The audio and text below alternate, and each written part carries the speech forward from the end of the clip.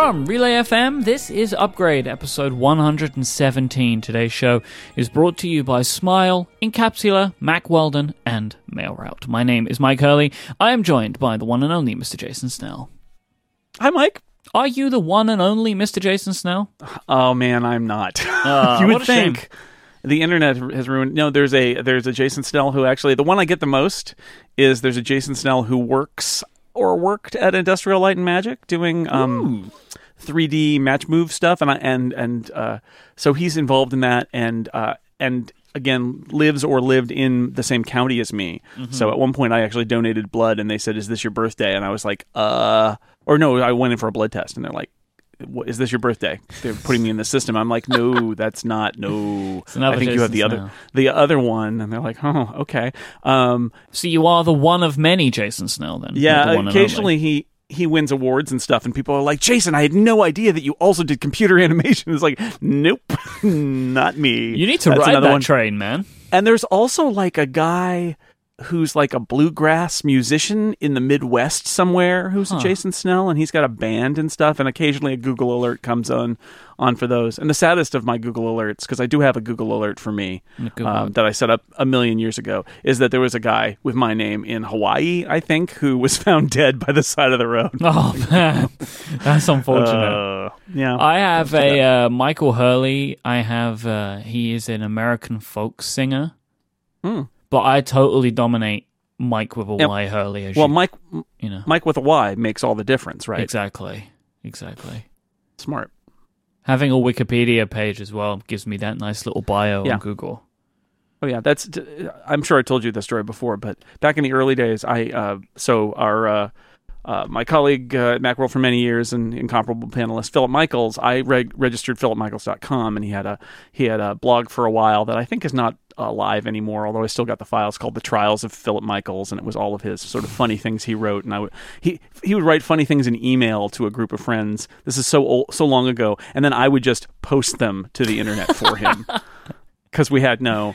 anyway, so one day he gets an email from a guy named Philip Michaels, and the letter is basically, "Stop using your name on the internet because people search for me and they can't find me. All they find is your dumb things that you write on the internet." And I think his response back was, "Sorry, it's my name too. I'm not going to not use it." But, it's like that early in the internet, I think people didn't understand how it worked. But he definitely had the upper hand on all other, and that's a pretty common kind of name. Philip Michaels. There's got to be thousands of them, and but he has the domain, or more accurately, I have the domain, and the and he had all of the search engine stuff, and that other guy was just out of luck. But he was really bent out of shape about it. That's crazy. Man, I love the idea as well that you were just taking emails and just posting them online. Yeah. The TV blog was the same way. That was an email, not even a mailing list. It was like literally people, just like with 15 people in the two line, replying to all with funny things about television. And I was doing something for Mac User where I was testing like a web server, and I was like, "Oh, what if I did we didn't even have a word for it back then. What if I could set up a template, and then we could post these items on the internet and make a website with things on them?" Because we couldn't even, the blog was not a thing then. And that's how that started too. Same thing. It was just like we were circulating our funny things in email, and I was like, "Hey, what if we put that on the internet for other people to read?" And the irony of this, of course, is, it's not irony, but I'll just point out that Phil met Lisa Schmeiser, his wife of many years now, because she saw his funny things that he wrote on his website that I made. Look what you did. So, yep. Look what I you win. did. He wins, but I helped because I made a website. I got his brilliance out there for the world to see, including his future wife. So that's how things used to work before there was Tumblr, kids.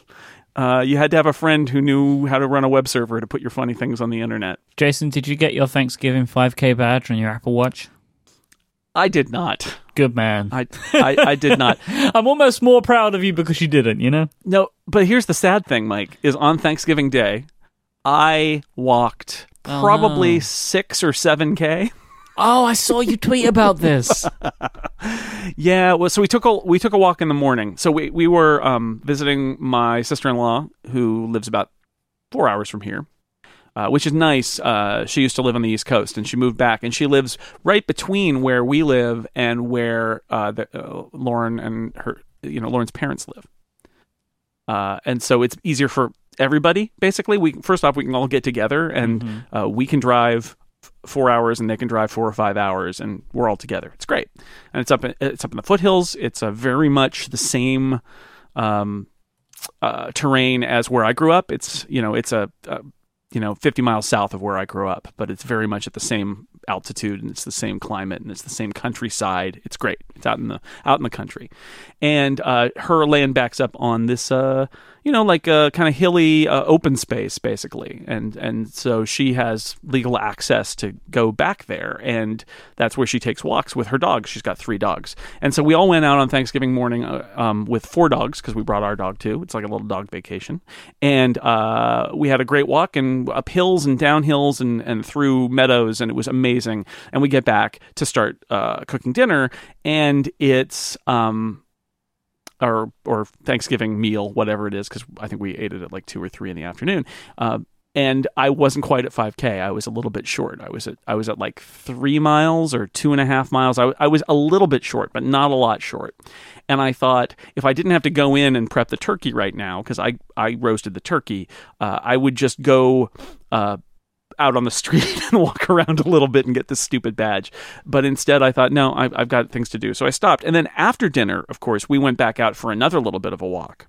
And I logged that one too. And if you put them both together, it was totally more than 5K. But the way that Apple's badge thing worked, it sounds like if you tried to add multiple ones together, and they said make a workout of more than 5K. And apparently also if you used a fitness app that uses the API but that isn't a workout started in the workout app on Apple Watch, you didn't get it either. So close. But I applaud Apple for doing it. I think it's a fun idea. I think that they should make more challenges like that where they try to encourage people to do it. I think it's gamifying fitness on a broader level.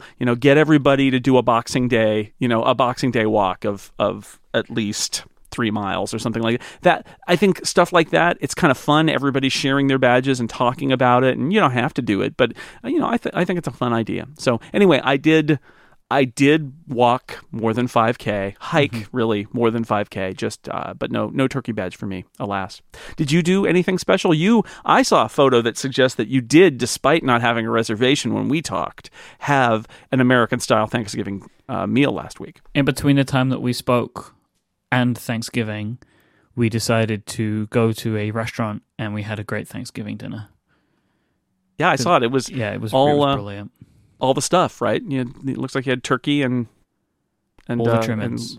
All the trimmings, yeah. Yeah, fantastic. It was really good. I'm really pleased that we did it, because Adina really wanted to do that. She wanted to go and have a nice Thanksgiving meal, because she'd never had it before, and she was jealous that I did a couple of years ago, I think. So yeah, we did that, and it was really, really nice. We had a great time with that one. It's fun. Were there lots of Americans around you?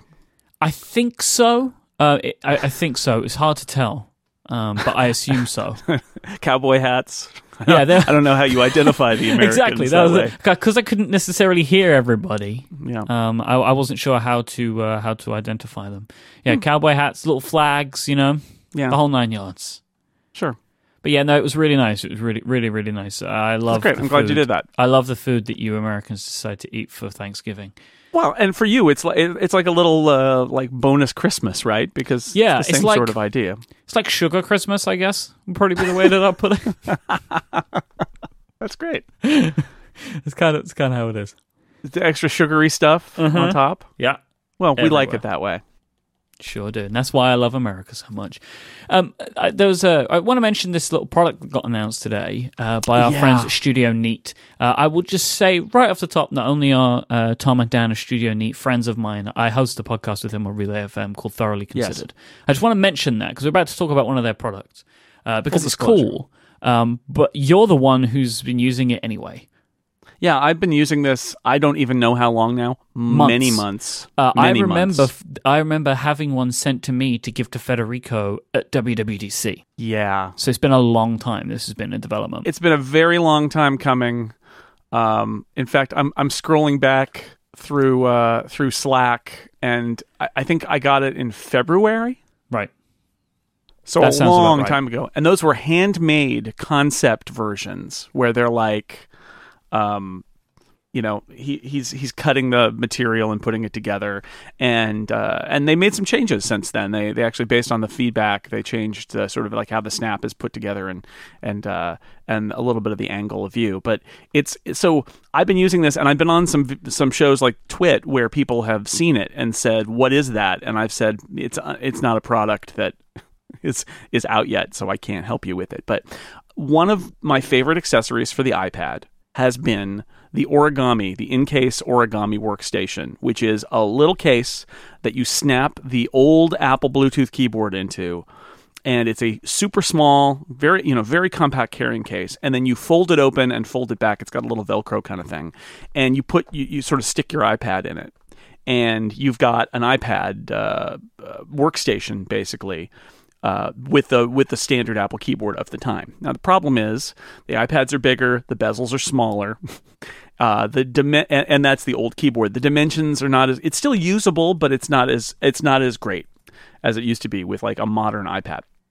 So the Canopy from Studio Neat is I guess basically a new take on that same concept. It's not quite the same as the origami in that the origami had sort of like these little wings that you folded over and then Velcroed and all of that. The Canopy doesn't work like that. The Canopy has basically 3 surfaces and a snap to close it, and then when you open it up, you fold 2 of the surfaces back around and snap them back together, and that is the base of it. And it's designed for the Magic Keyboard, and it will only really fit the Magic Keyboard. Other keyboards are, if it's exactly the size of the Magic Keyboard, but and it's got this like super suctiony stickum stuff on the back, so you can take it on and off, but if you put it down, it's held quite well to the Canopy case. You just sort of like line it up and stick it down, and it'll stay there forever. And then so it wraps up very, again, compact carrying case. You've got a little Bluetooth keyboard. The Magic Keyboard's a really nice keyboard, and then you unsnap it, open it up, fold it around the back, and snap it again, and put your iPad in it.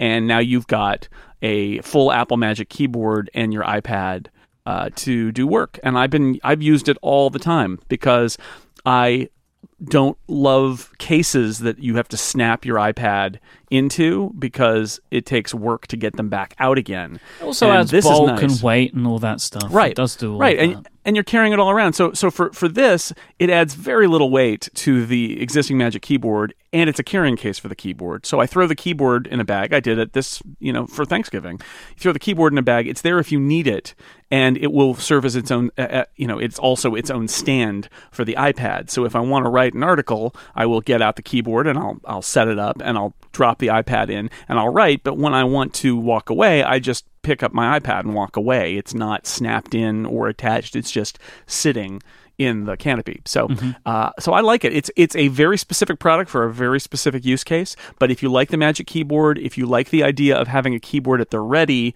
but not having this keyboard attachment, then I think it's a great option. And I have used it more than any other iPad keyboard thing since I got it.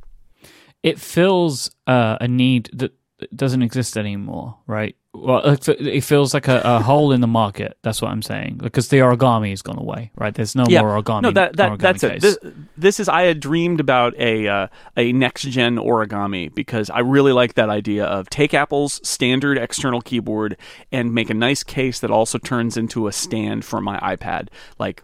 That was what I was looking for, and this is what this is with the Magic Keyboard. So again, there are other use cases where putting it in a keyboard case is better. I know you and I both really like the Logitech Create the 9.7. It's a very very nice keyboard case, but it is a case and you're carrying it around. So it depends. There's no right or wrong here. Everybody's got different uses. But for the way I use my big iPad Pro, this is generally the best fit because most of the time I just want to have the keyboard away somewhere and I'll pull it out if I need to use it. Yeah, it is really nice. I'm just not a fan of that keyboard. I don't know why. I've used it like once or twice, and I used it for a day, and my hands were on fire.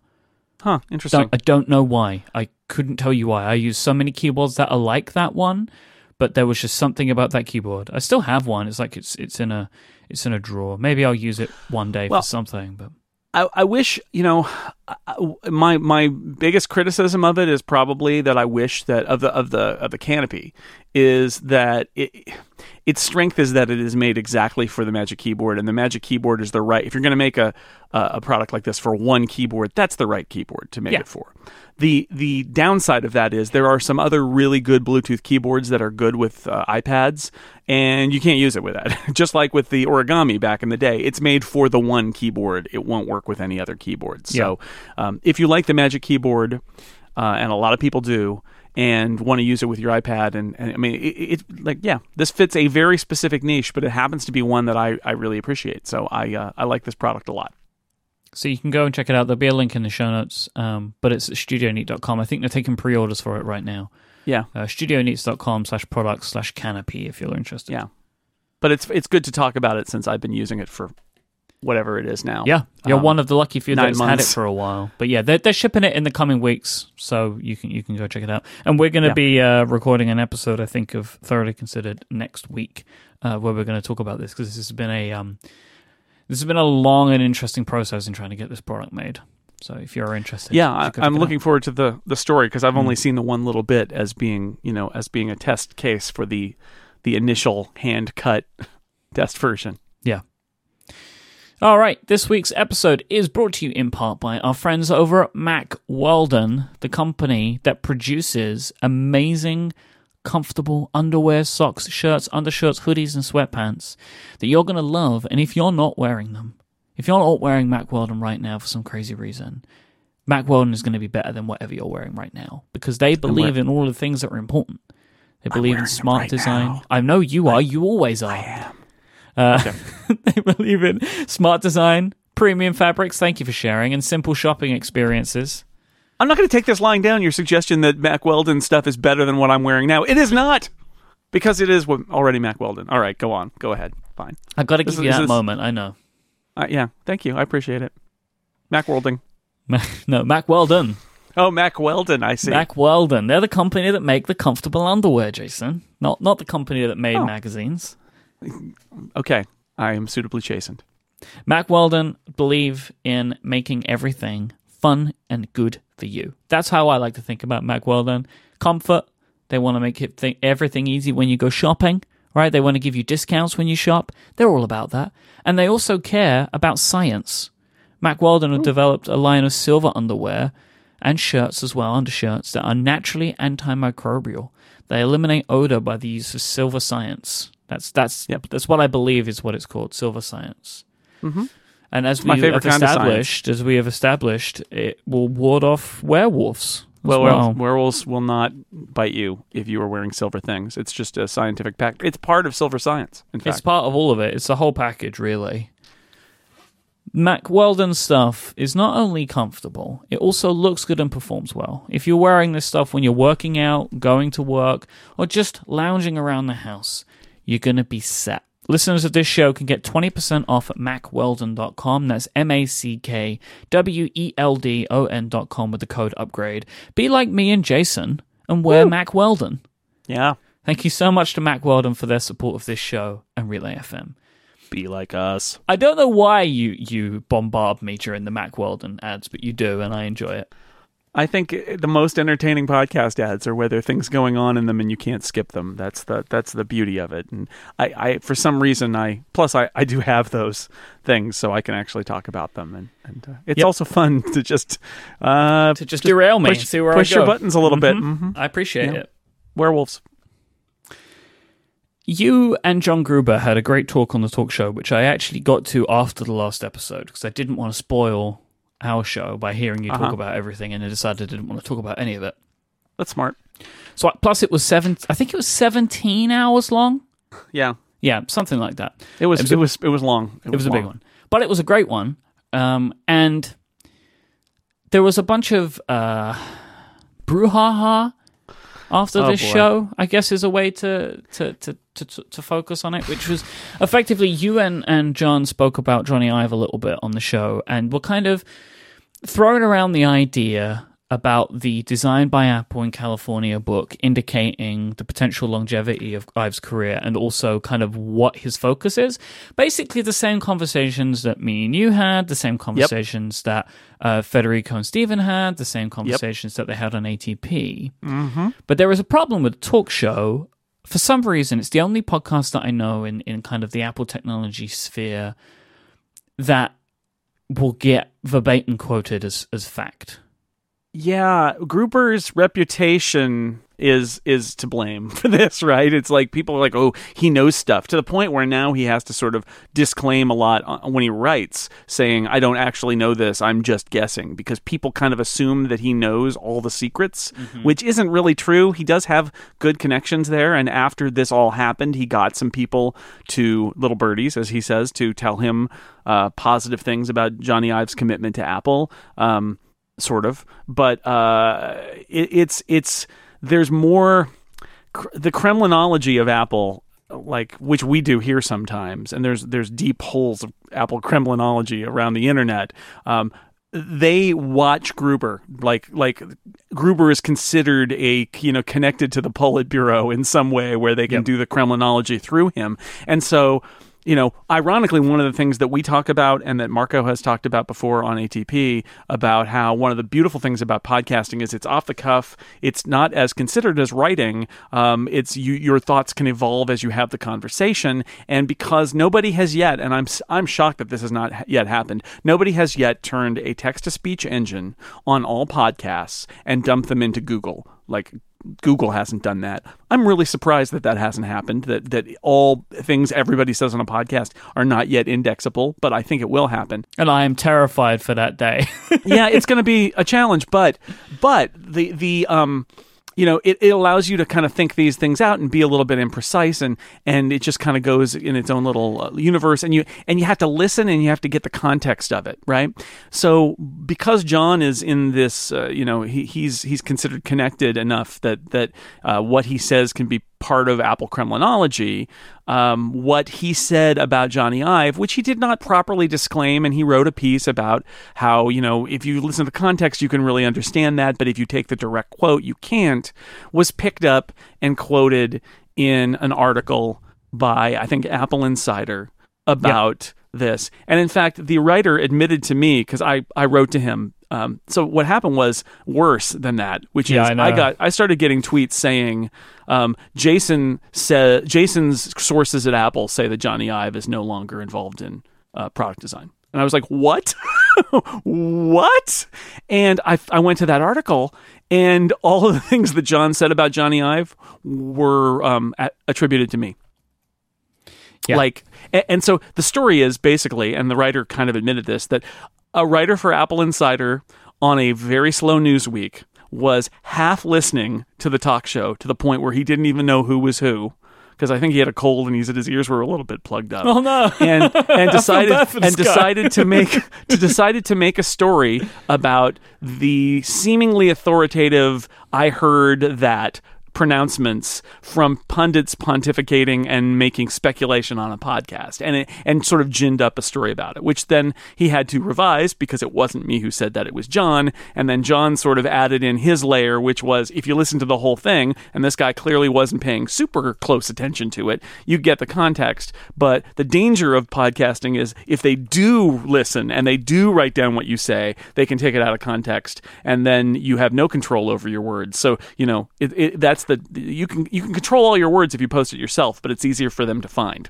If they take you out of context, if they do find it, then you don't have that control. So it's a problem. It's the internet. This is what happens. But the substance of it is that John and I were doing what everybody else was doing, like you said, which is speculating about what's Johnny Ive's involvement. He's got a new title. I made a lot of those same speculations, which is, does this mean he's more product focused? Does this mean that his new title allows him to sort of step away and look big picture, and he's not as deeply involved in individual products necessarily, but he is managing the people who are, and he's taken this sort of Steve Jobsian role as a product lead because Tim Cook is not somebody who seems to have that same kind of product sense. And it was all pretty reasonable, but if you quote a certain part of what Gruber said, it sounds like his sources at Apple say that Ive isn't there. And what that seems to have done is shaken out of the tree some people at Apple who said to John, no, that's not true. He's as connected as ever. So who knows what the truth is, because, there's also some kind of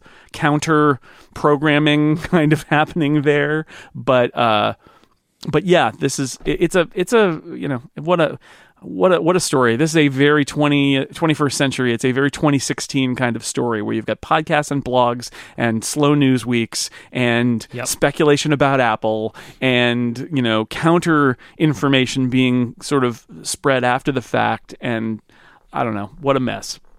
Basically, the word from Apple now is still interesting to me, though, which is that Ive is focusing on bigger projects like architecture, but that all design decisions go through him. And I said it's the word from Apple because that's what somebody decided to share with John Gruber for John Gruber to share with the world.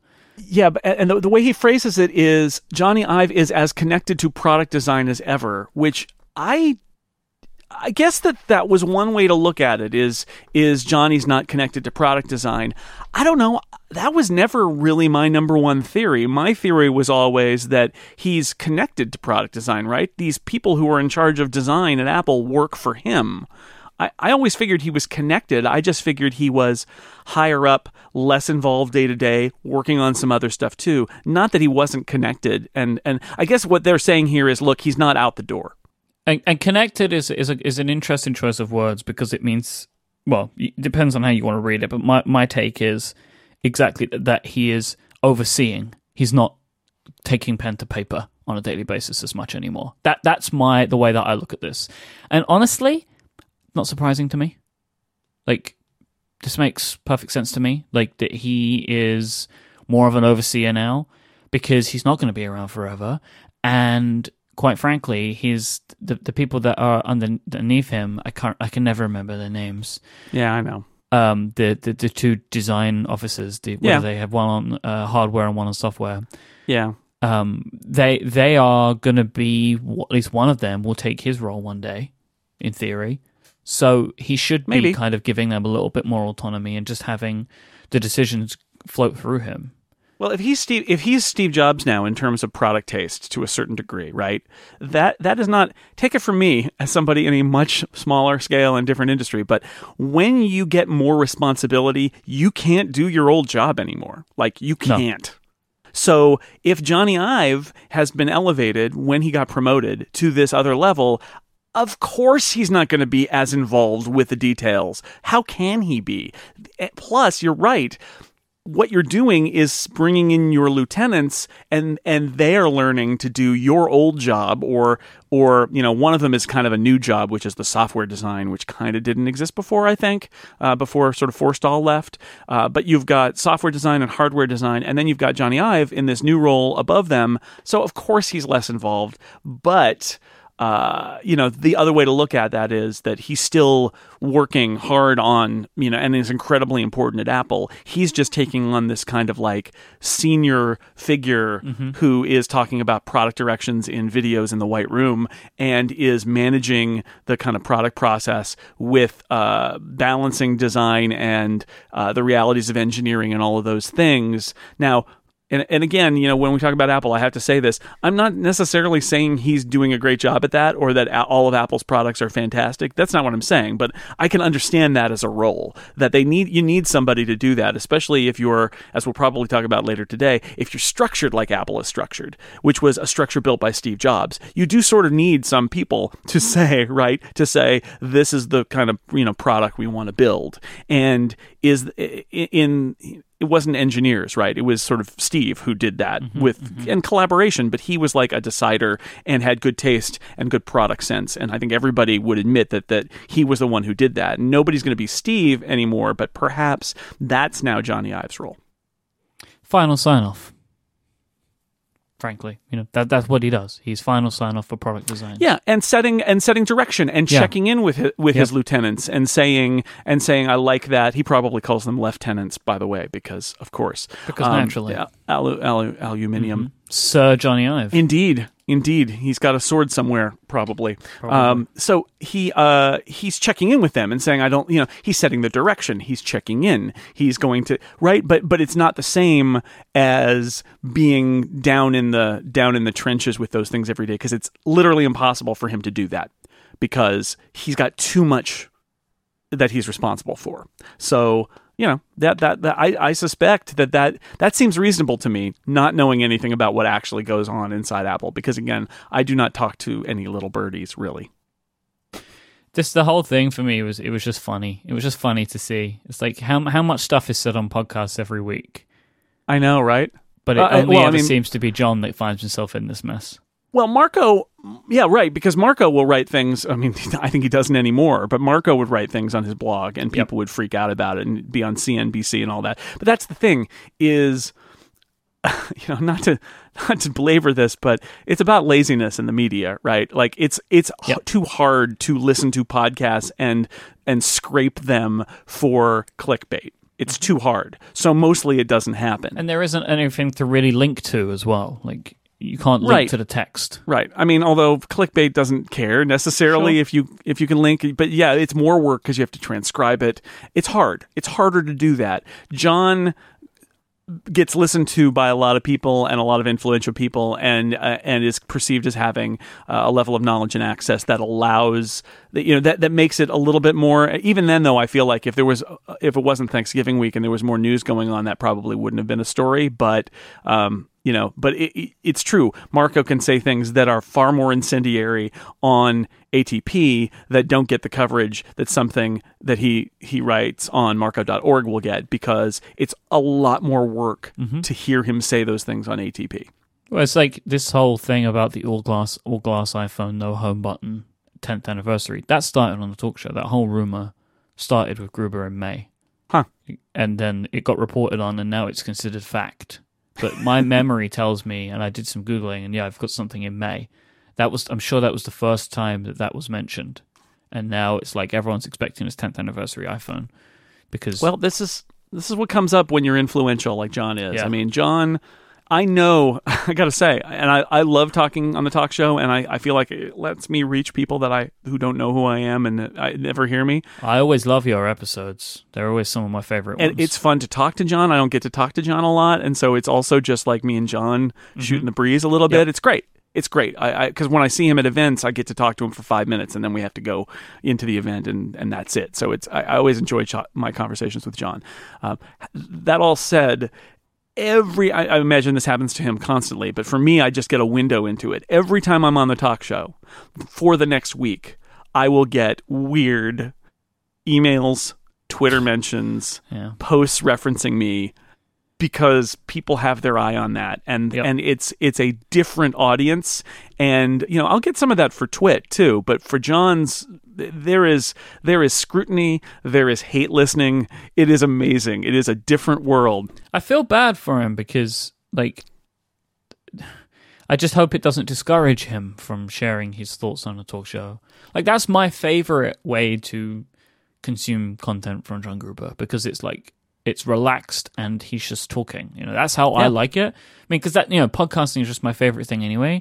But just like in the link post that he wrote where he kind of clarifies some stuff, it just, it just is like his opening thing is like, this is what I dislike most about podcasting. And that just kind of makes me sad a little bit, Yeah, and his footnote was sad too, because he's like, when I started seeing these stories, I was appalled. It felt like a punch to the gut. It wasn't what I meant to convey, and I realized because I've been there, my word is. Not with this stuff, but like with just other stuff. Like, you just say something, and people, and it's taken in a way because you're just kind of just riffing, and you upset someone, and you never meant to, and that's what I'm saying. It makes me sad. And that's the problem with a medium like this is, if you take it out of context, if you don't listen to every episode, or you don't listen to that episode, you just jump to a time code, people will hear you say something, and you know what? It is a rough draft. It is something that our thoughts are evolving about. Like, when I write a story, I am considering it and I'm considering every word, but we don't write scripts here. This is not, good Lord, this is not scripted, right? We have an outline, right? Like the things we want to get to.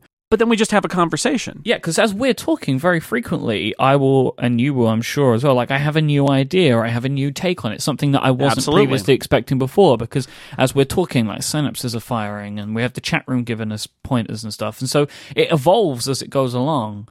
And I think that's what makes podcasting so amazing. But it can also open someone up to scrutiny if they're looked at in certain ways. Yeah. I hope that nobody starts scrutinizing us.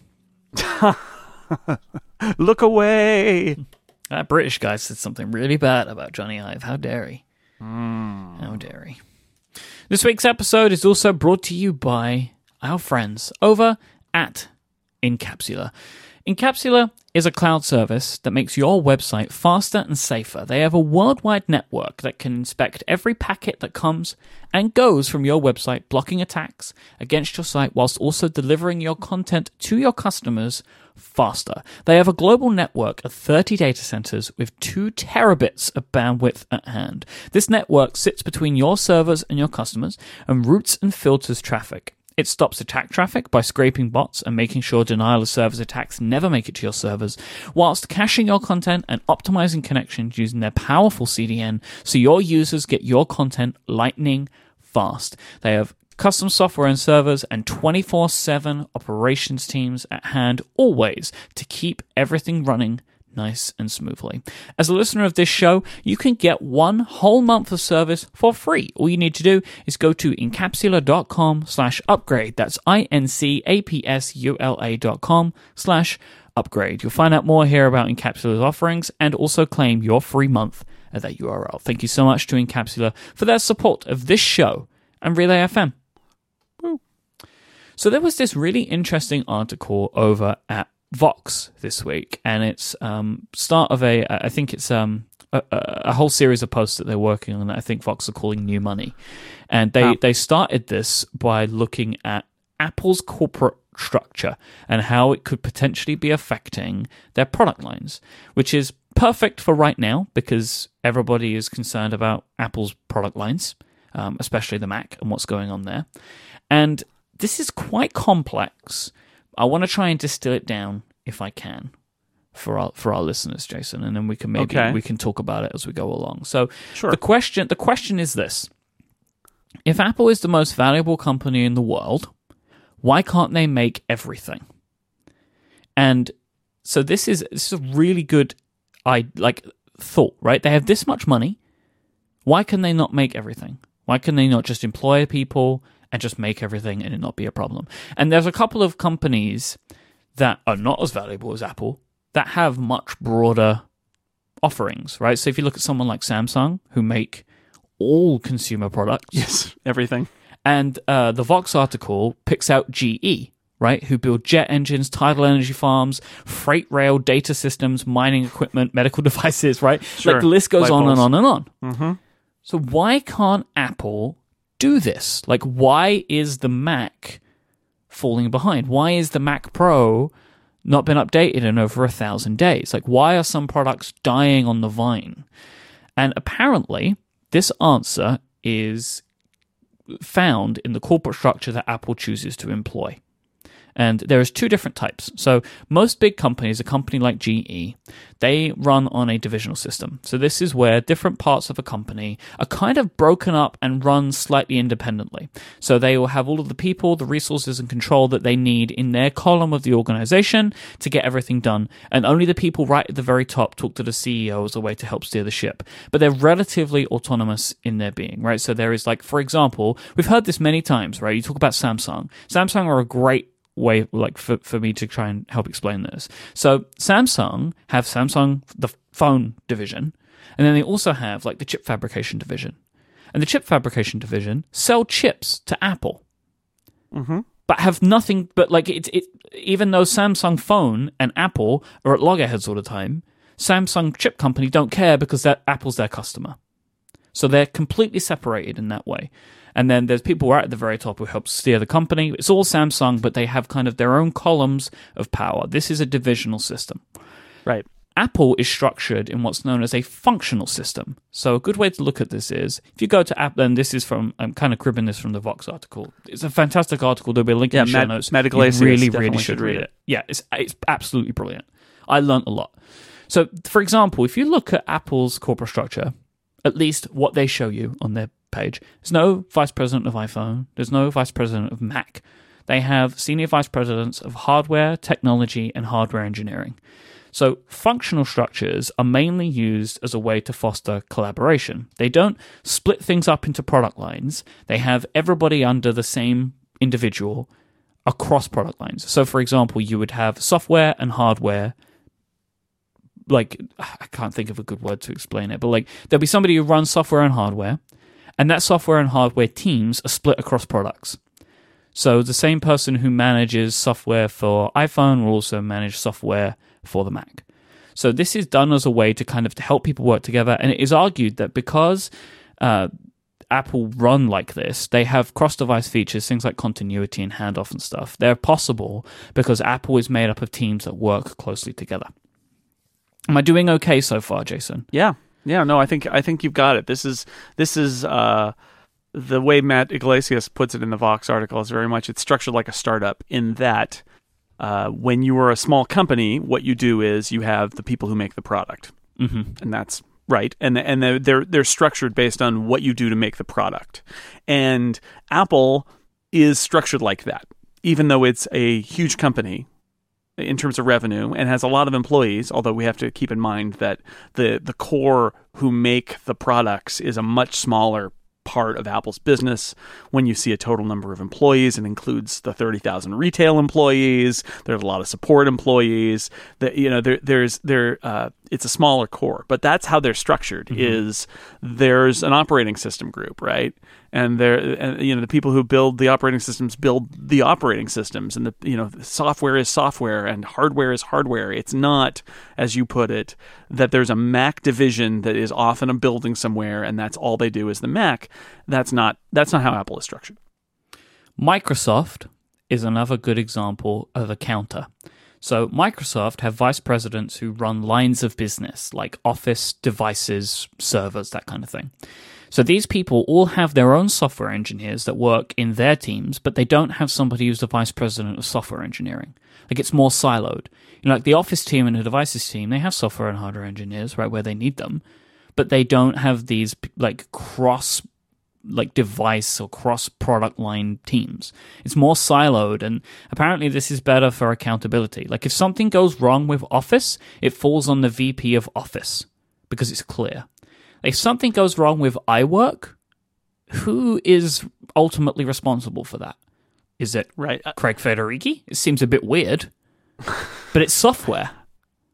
Microsoft also is an interesting example because at the very end of his tenure, Steve Ballmer reorged Microsoft to be more like Apple and functionally organized. And I believe then Satya Nadella came in and organized it back. Yeah, that was one of his first things. He did a complete reorganization to do it this way. But like the good question, so this is the good question of this, right? Who is responsible ultimately inside of Apple for the fact that the Mac Pro has not been updated in 1,000 days? Yep. I can't answer that question. And the answer is it's somebody who is also in charge of making sure that the iPhone and iPad and everything else ship, right? Right. So then how are you going to argue, right? How do you argue with that person? This actually is, it's funny. I'm reminded of a conversation we had about the iPad where we said if there was a CEO of iPad Incorporated, they would have been fired. And this is the thing, right? There is no CEO of iPad Incorporated. that doesn't exist. There's no, as far as we know, there's no iPad product manager, right? Like, well, maybe there's a product marketing manager, but is there like a person who's got the business control and the budget line and all of that for the iPad and decides where iPad resources are spent? I don't think so. I would assume that there is someone who is pseudo in that role. The speaker for the iPad. Yes. Or the Mac, right? Their boss also looks after iPhone, right? And it's like, how do you argue? Like, if you need resourcing, how do you argue with a Dan Riccio, who's the hardware engineering guy, or Johnny, I think it's Surugi, who is the hardware technologies person? How do you go to them and be like, I need some more budget for the Mac Pro? And they go, well, I mean, there's a new iPhone coming. It seems like the way that the Apple stuff works is that people get retasked, right? So there aren't people. My understanding is that there are lots of people who, like, you work on this project and then you go work on that project. And some of those things happen where if you are the person who loves the iPad, it seems like, if you get what resources you get. And if those people are working on the iPhone, it's like, all right, but even then, it's not like there are, as far as I can tell, iPad OS people, right? Mm-hmm. They're iOS people. And it's budget is a word that we're using, but I'm thinking more of like a time and attention budget as opposed to a financial budget. Yeah. So one of the things that is interesting to me when I was thinking about this, like just thinking about my own memories of Apple and how Apple's run over the time that I've been interested in them, and you kind of alluded to this earlier, Tim Cook has only seemed to move Apple further towards a functional structure. Like after Forstall left, he consolidated roles even further, didn't he? Like he took positions away and moved them under key individuals. And also, it seems like he's maybe doing more than that. Remember we were talking about the idea of all of the internet services teams coming together? And then they will all kind of sit in one organization, maybe in one building. Right. But it all still comes under like Eddie Q, who looks after all internet software and services, which includes the App Store and includes iBooks, right? So right. And some of I think that some of that is more easily so. Okay, so here's the thing. This approach is part of Steve Jobs' secret sauce about like how Apple gets stuff done, right? I think Jobs felt very strongly that you need these cross-functional teams. A lot of Apple's strengths were about kind of combining things in new ways, and that is part of the corporate culture, that something like Apple University probably reinforces in all of the hires and existing employees. So that's the challenge here. Is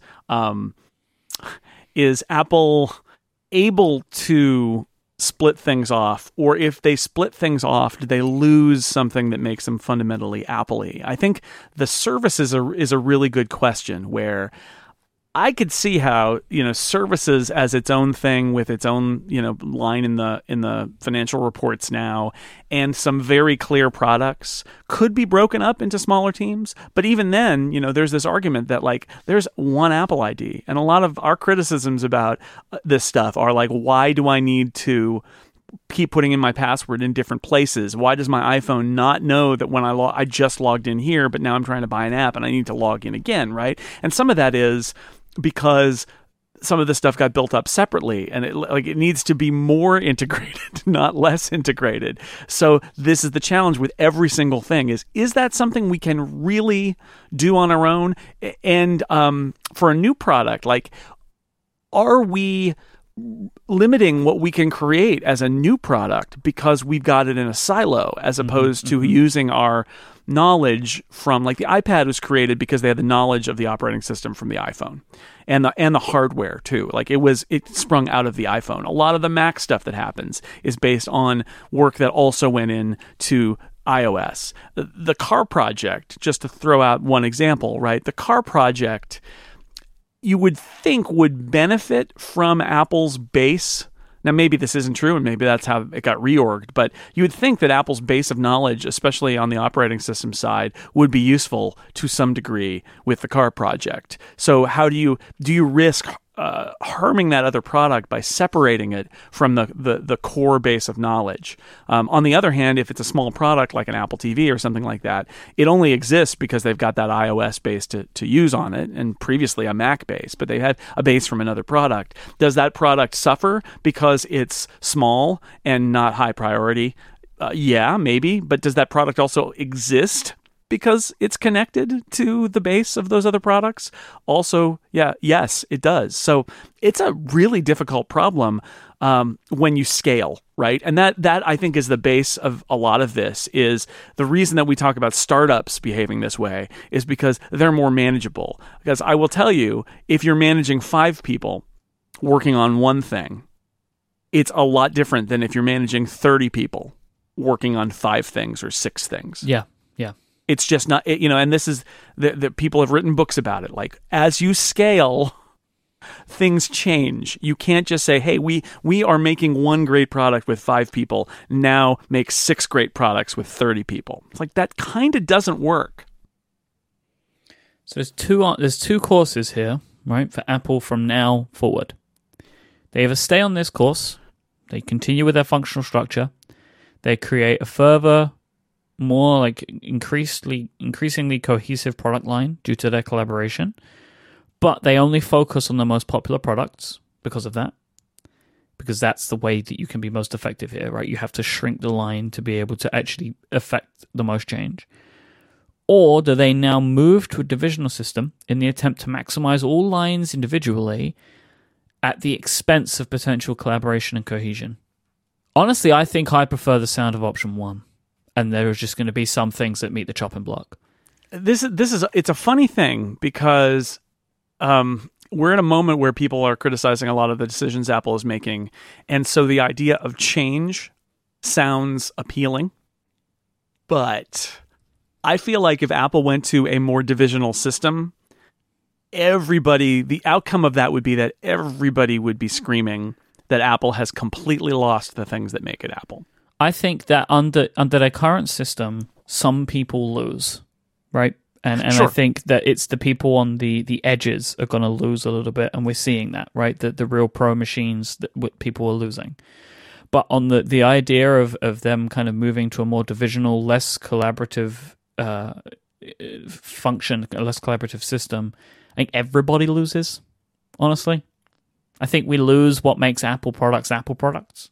So what I tried to do was imagine if the Mac would be better out on its own, if they just created a Mac division or spun off, Mac Incorporated or whatever.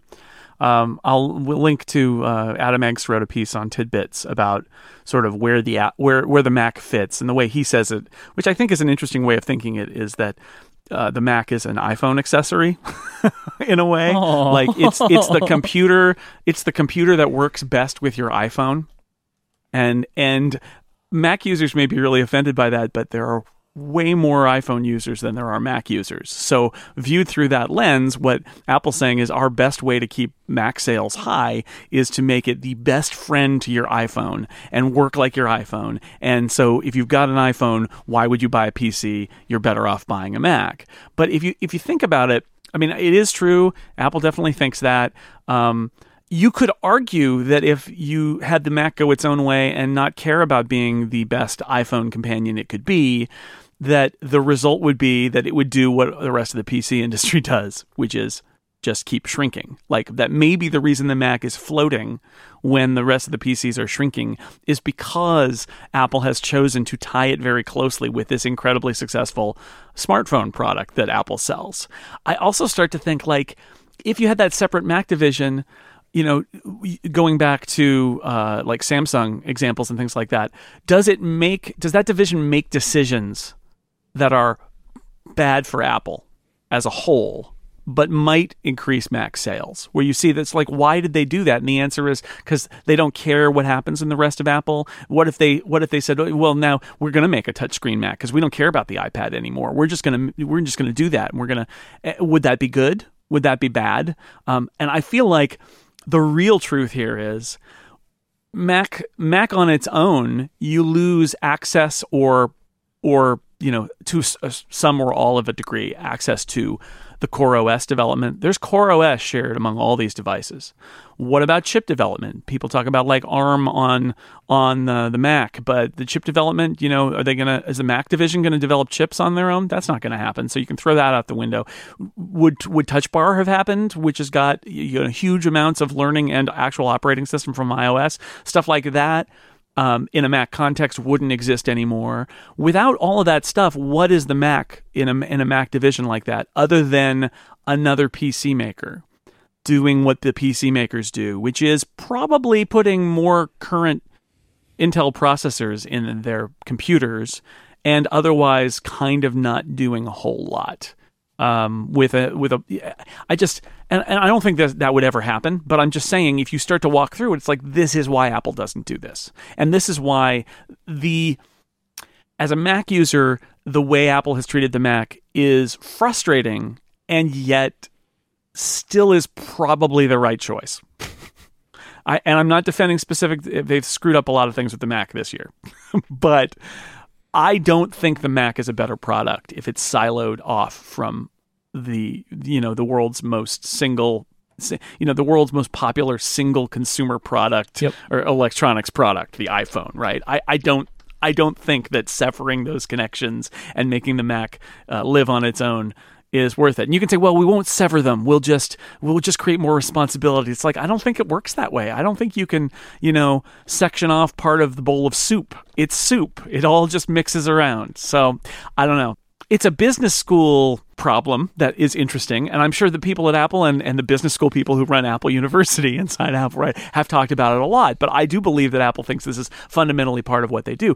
It's also a huge challenge, right, because it does mean that Apple kind of can't walk and chew gum at the same time. That's an overstatement of it, but it means that Apple requires more focus, and that Apple has to do a lot of process switching to keep all these products going. And it makes you wonder, are they doing things internally to try and keep their functional structure while also allowing them to be more multi-threaded? And I'm sure they're trying that, because this is the challenge: is how do you scale this thing that's fundamentally Apple?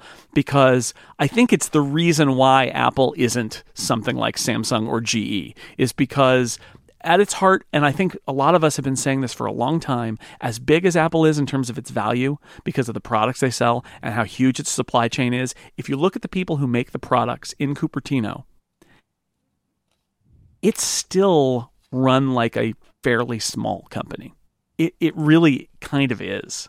And I know that's hard to grasp. And so when they do something like the report about killing the airport, and I say, well, I can kind of understand it because they want to focus. People are like, what do you mean? They got all the money. Why do they need to focus? And it's like, well, this is why. Because they're not really made on a large scale. Again, there are lots of exceptions, I'm sure, but on a large scale, this is, I think, part of the magic of Apple and the secret sauce that goes into Apple making these kind of products. This is their playbook. It's really hard to do that and then just say, well, what if we triple the number of people who are working on everything? Then we can do more products. Like, I'm not sure that actually works.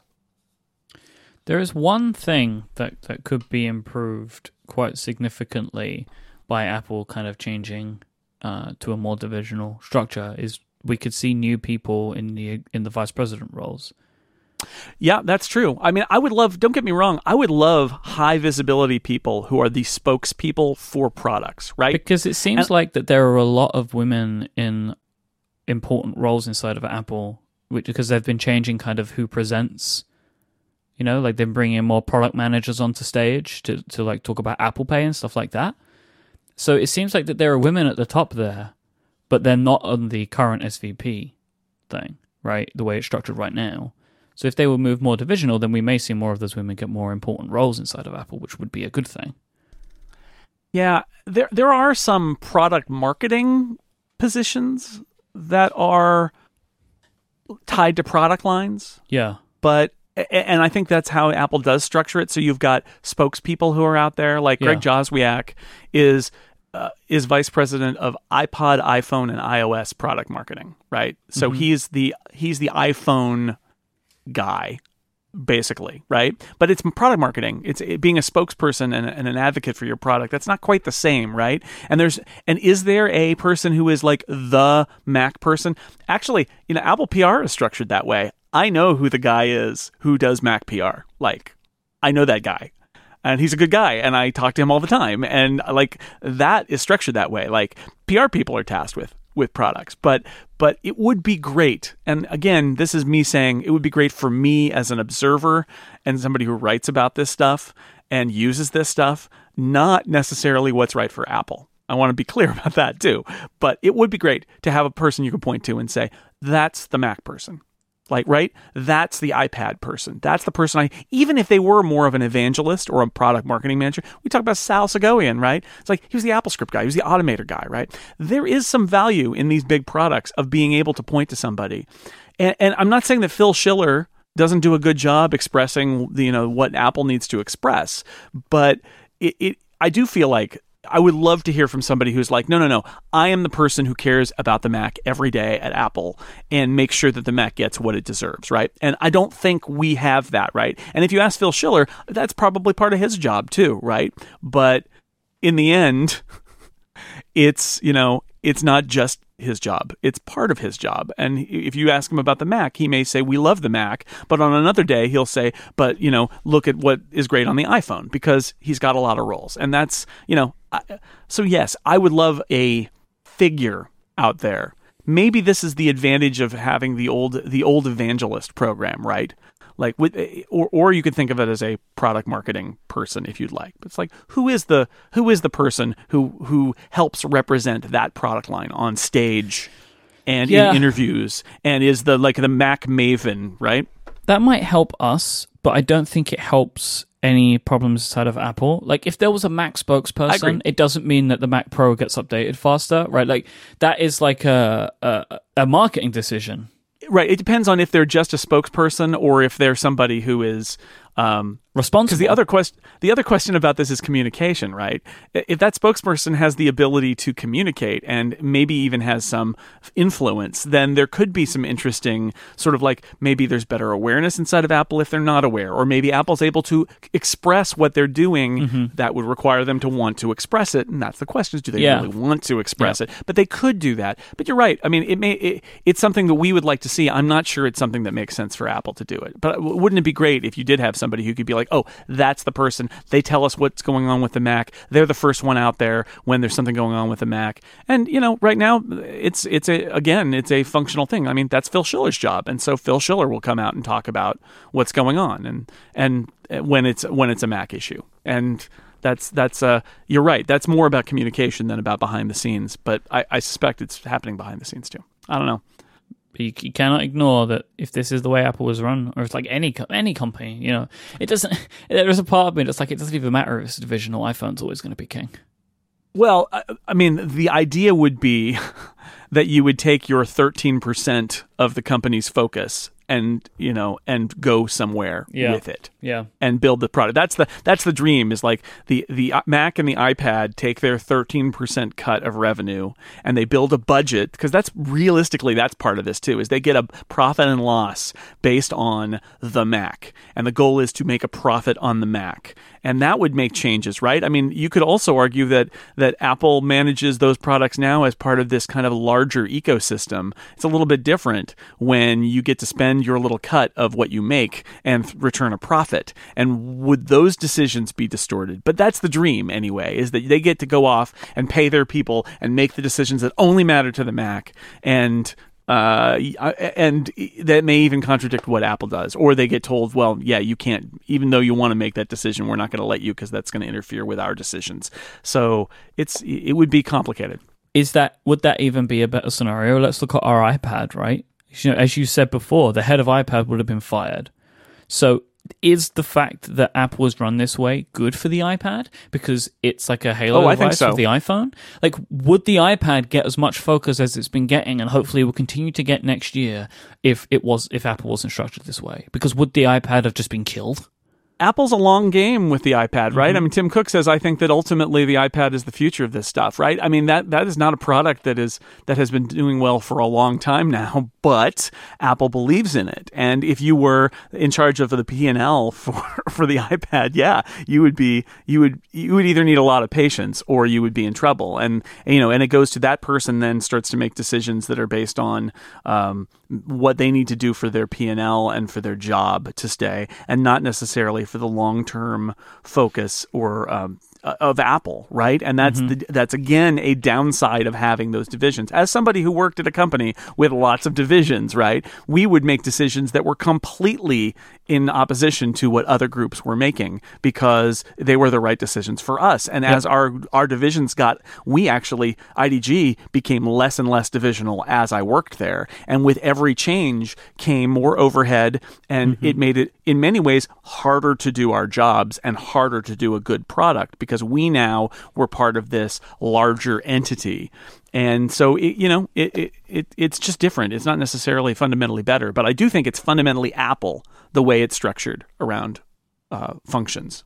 I do think that is like an Apple thing, and that if Apple made something off in a silo, would it really be Apple-y? Plus, we haven't even talked about the human beings here so much, but if you're somebody who's an OS engineer, you're working on stuff that's Mac and iOS and things that are going to be core OS stuff that's going to work in both places, or something that came from iOS and now you're going to put it on the Mac.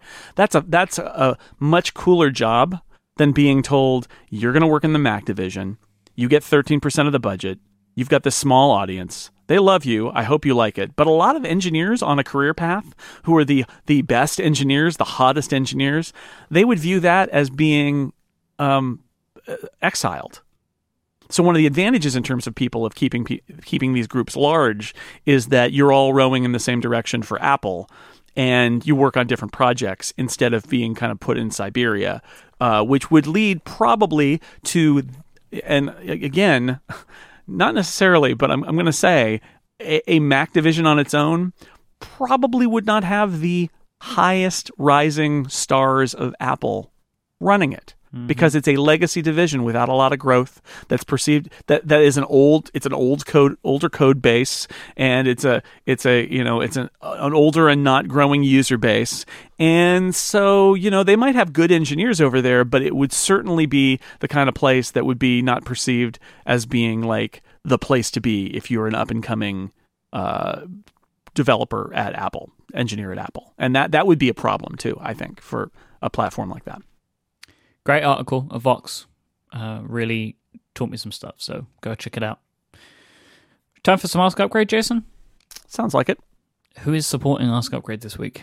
I'm very excited to tell you that Ask Upgrade this week is being brought to us by MailRoute. MailRoute. That's right. Now, who should handle email security and delivery for you? The answer is the people who do only that, and that is MailRoute. All the big companies are bowing out of the email protection business. It's hard work, and we just talked about focus. We just talked about doing what you're great at and not worrying about the stuff that's not core to your business. Well, guess what? There are a lot of companies that thought email protection was a nice add-on, and it's actually so hard that maybe it's worth not doing it. Postini went away, McAfee and MX Logic. Google came out and said they want you to use a gateway service like MailRoute so that they don't have to filter all your mail for Google Apps. Who can you trust to do the job properly? The answer is MailRoute, a team that has been focused entirely on this, just on email security, since 1997. It's a very long time ago. They've been doing this. This is what they do. MailRoute protects your email against spam, viruses, and other threats. It protects your mail server, and they deliver your mail even when your mail server can't. There's no hardware or software to install. It lives in the cloud. If you own your domain, that's all you need to use MailRoute. Their interface is easy to navigate. It's loaded with administrative tools, including an API. It's all designed to make your life better. There's no spam, there are no viruses, and you have no bounced mail putting a load on your email server. MailRoute takes the bullet for you. They'll protect your email from all of those things and will guarantee mail access during outages. That's one of the nice things about having MailRoute between you and the internet, is if something happens to your server, MailRoute's still collecting your mail, and you can even go there and check it if you need to. They do it better and have been doing it longer than anyone else. They have lots of great features that I'm not going to get into here, but I am going to mention that in addition to that great API I talked about earlier, they do offer mailbagging. Mailbagging! Stop spam today. Sign up for a 30-day trial at mailroute.net/upgrade. And listeners to Upgrade, all Upgradians out there, you'll get 10% off for the lifetime of your account. Mailroute.net/upgrade. Thank you to MailRoute for their support of this show and all of Relay FM. And thank you, Mike. If you have missed me creatively saying mailbagging, go sign up for MailRoute. The more people sign up for MailRoute, the more times I get to say mailbagging. I think Simple that's true. as that. It's pretty simple. That was good. You had a lot of pent-up mailbagging energy there. It was ready. I did go into sheer panic when I realized I wasn't sure how I was going to do it. So yeah, that was. I appreciate your enthusiasm. Time for Ask Upgrade. Brent asked, exporting MP3 for podcasts, shall I use 64K, 96K, or something else? Jason, what on earth is Brent talking about with all these codes? It's a great question, Brent. The search here. Let's see. Let me. I'm going to back up.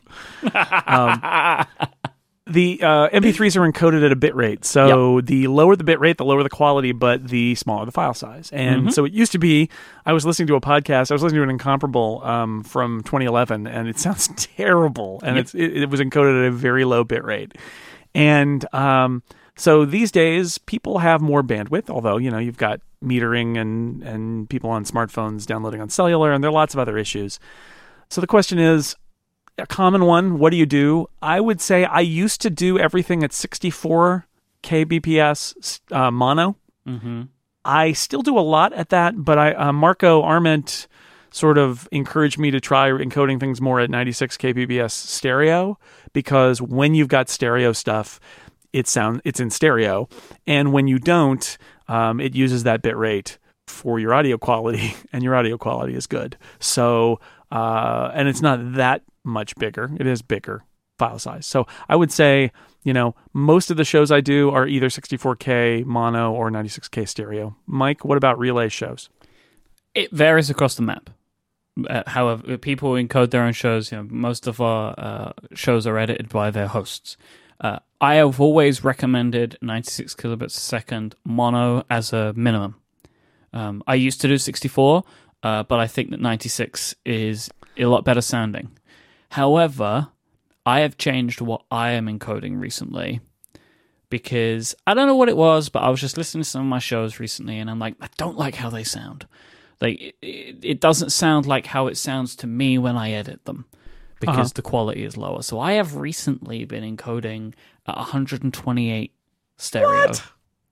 Wow. Including our show, and nobody said anything. So I'm going to keep doing it, because I think it sounds vastly better, and they're not that much bigger. So, like, for example, today I published an episode of Cortex. It is an hour and 40 minutes long, and it's 95 megabytes. Yeah. Right? That's fine. It's fine, I think. People download over Wi-Fi these days. If they're on LTE, the bandwidth caps are larger. I think that is mostly fine, to be honest. I have been doing this for months, and nobody said anything. All right, so interesting. Keep doing it. I don't think people even know. Yeah, I would say right now 96K stereo is my standard. Yeah, I would say go with that as a minimum. If you've gotten weird like me, you should go up to 128. I would say right now to not go any more than that, but that's where I'm sitting. This is the first time I've said that I'm doing this. So I'm going to keep doing it. If anybody complains now after listening to this episode, your complaint is invalid because you didn't know. Right? I will not take your complaint.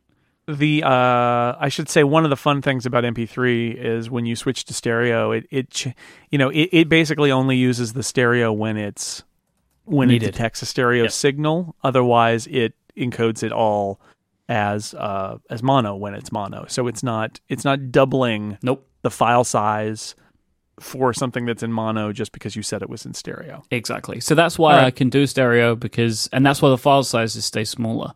And I love what Zach W. said in the chat room. Can confirm, didn't notice a change, so whatever makes you happy, Mike. And it does, because I think the shows sound better. They sound truer to how we actually sound at 128 than at 96. And I really, it doesn't seem to be making a massive difference, so I did it. All right. There you go. Surprise! Makes the music sound better. It does. It makes everything sound better. It makes me and you sound better. Yay. So much compression happens to these. Anyway. Mark I said... think I sound fine, Mike. I think it's great. Hello. Mark's question is...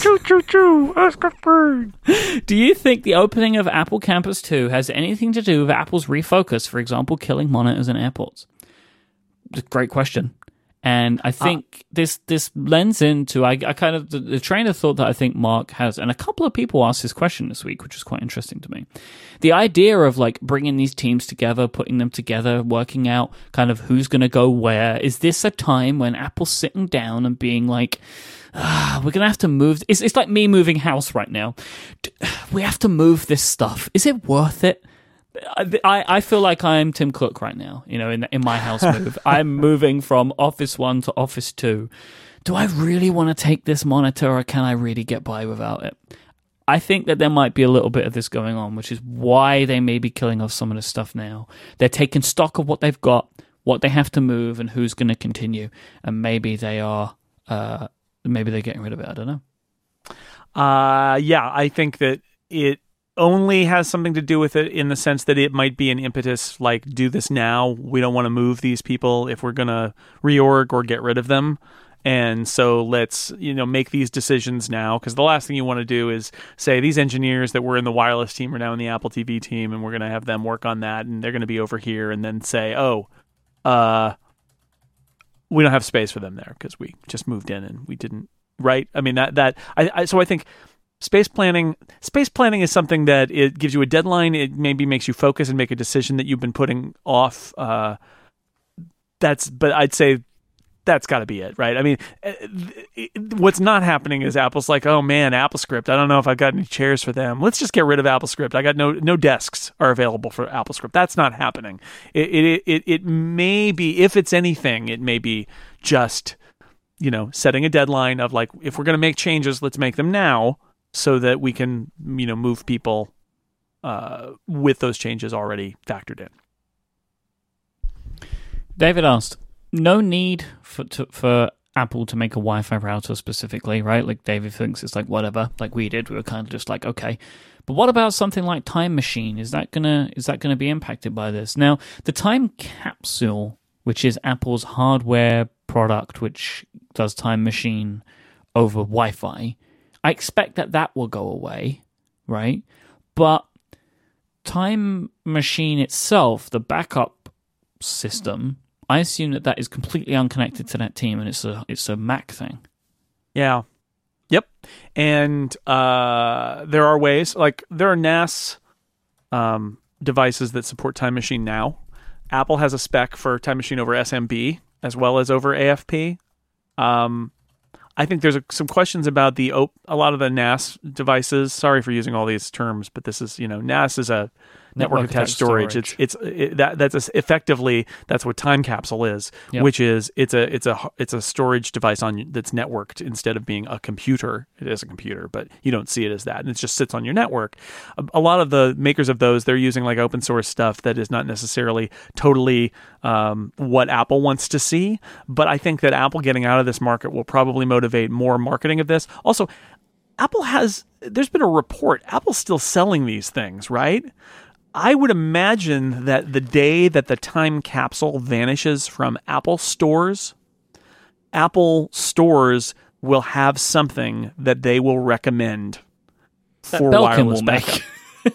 Yeah, or there'll be somebody who sells a hard drive that's a networked hard drive with Time Machine support that you will plug in somewhere to your Ethernet, or it'll be a Wi-Fi configuration thing, and it'll be validated by Apple or with officially, or Apple will have chosen it and said this one works and we think we can sell this and we're going to sell this in our retail stores. I think that will all inevitably happen. Yep. People do it. We know lots of people who back up to NAS's using Time Machine and it works fine. And, I don't, because I have a Mac Mini that I back up to. So I'm backing up to it instead, but you can do that too. Mm-hmm. So that's my feeling is I heard from a bunch of people who said, but if the future is wireless, why is wireless backup going away? And my feeling is, I don't think wireless backup is going to go away. I think Apple is going to be able to point to somebody and say, they're doing it. And even if Apple doesn't do that, which would surprise me, I think that any opportunity for Apple retail stores to sell a NAS box to somebody who's buying a laptop for their wireless backup, they will take. But if I'm the maker of a device like that, I'm going to look at this as a huge opportunity to make sure that my Time Machine support over the network is rock solid, because I can swoop in where Apple is abandoning the market and take customers. Yeah, I think even though some people are upset with what is left in like the monitor space or some of the dongles and stuff, I think Apple's being pretty responsible in that if they're not interested in doing something anymore, they're helping other people make it. Yeah. So we'll see about that. I use Time Machine. I think Time Machine's great. And I just have a little hard drive plugged into my iMac, and there it goes. It just does its thing. Yeah, I heard from somebody who said that they had never used they tried Time Machine that way with an external drive, and that it had never completed. And I didn't know what to say to them other than that I've used it a lot with a directly attached drive, and it works fine. You might need to... I would say maybe if it's never completed, maybe the drive isn't big enough. It's possible. Or there's some, or maybe the energy saver settings are wrong and it's going to sleep before it can finish the first backup or something like that. But it's made to work that way. And if it doesn't work for you, something else is wrong. Your hard drive is wrong. Something on your Mac is wrong. Something's messed up because that's how it works. That's it's meant to work that way. Hello. Andy asked, do either of you have a favorite ginger molasses cookie recipe? Now, we mentioned ginger molasses cookies last week. Now, I have only ever had ginger molasses cookies in one place, but I love them, and it's in Blue Bottle Coffee. They sell them in Blue Bottle. Well, it's funny that you should mention that, Mike, because he's asking because there were my review of the MacBook Pro with Touch Bar. It was sitting on my kitchen counter. Yep, and you had the recipe up. A recipe was up, and there was a box of cookies next to it that were the ginger molasses cookies that the recipe was up. And so because I made it, and they were really good, and I'm going to make them again. It's funny that you mentioned Blue Bottle because, in fact, the recipe, and we'll put it in the show notes, that I got from my friend Sherry on her blog Pork Cracklins, but it came linked from another blog called Pixels and Crumbs. It is the Blue Bottle Coffee ginger molasses cookie recipe. So there it is. You need a lot of ginger. Let me tell you, I grated a lot of ginger for those cookies, but they were great. They were super spicy and sweet and fantastic. So we'll put the link in the notes to the direct, and maybe we'll put in the link to Sherry's blog because Sherry writes a lot of great stuff about food on Pork Cracklins, and they're great. So I would say, if this is very specific, but if you ever do go to Blue Bottle and you get the New Orleans coffee, which is my favorite coffee drink that they make, which is their cold coffee, it pairs perfectly with the ginger cookies. So I recommend them. Okay. So I think, they're in New York and San Francisco, I think. Yeah. So, or you make your own. Or you can make your own. Make your own. All right. Lachlan asked, he wanted to take a kind of survey of the two of us as to how much we're using Apple's iMessage features that came with iOS 10. So we have all of the things here. So, Jason, how often do you use iMessage apps? Never. Same here. I don't have one that I use. What about stickers? Sometimes. Always, every day, constantly. Ironically and non-ironically. I use stickers for fun. I use them for information. I use them to convey emotion. I think it is fantastic. I love them. I'd use them more if they worked on the Mac. Yeah, I would use them even more if they worked drag and drop in iPad split screen, which they do not. Oh, yeah. Yep, they don't. They do not. It was so funny. And when 10 was released, you could drag them, so they would come up with a drag animation, and then you'd try and stick them, and they went away. So in 10.2, they fixed this feature. How did they fix it? You can't drag them at all in split screen. Nope. That is not the way to fix the problem. That is a terrible way to fix something, but that's how it is. So I hope for a change there in the future. What about effects? So like the confetti and the explosions. Sometimes. I use them ironically. I agree. But I still do use them. I use them ironically more than I use Digital Touch ironically on my Apple Watch, right? Like, that was an ironic thing that wore off, but I still am sending those message effects because I think they're funny. But I don't use them to convey anything seriously. It's all for fun.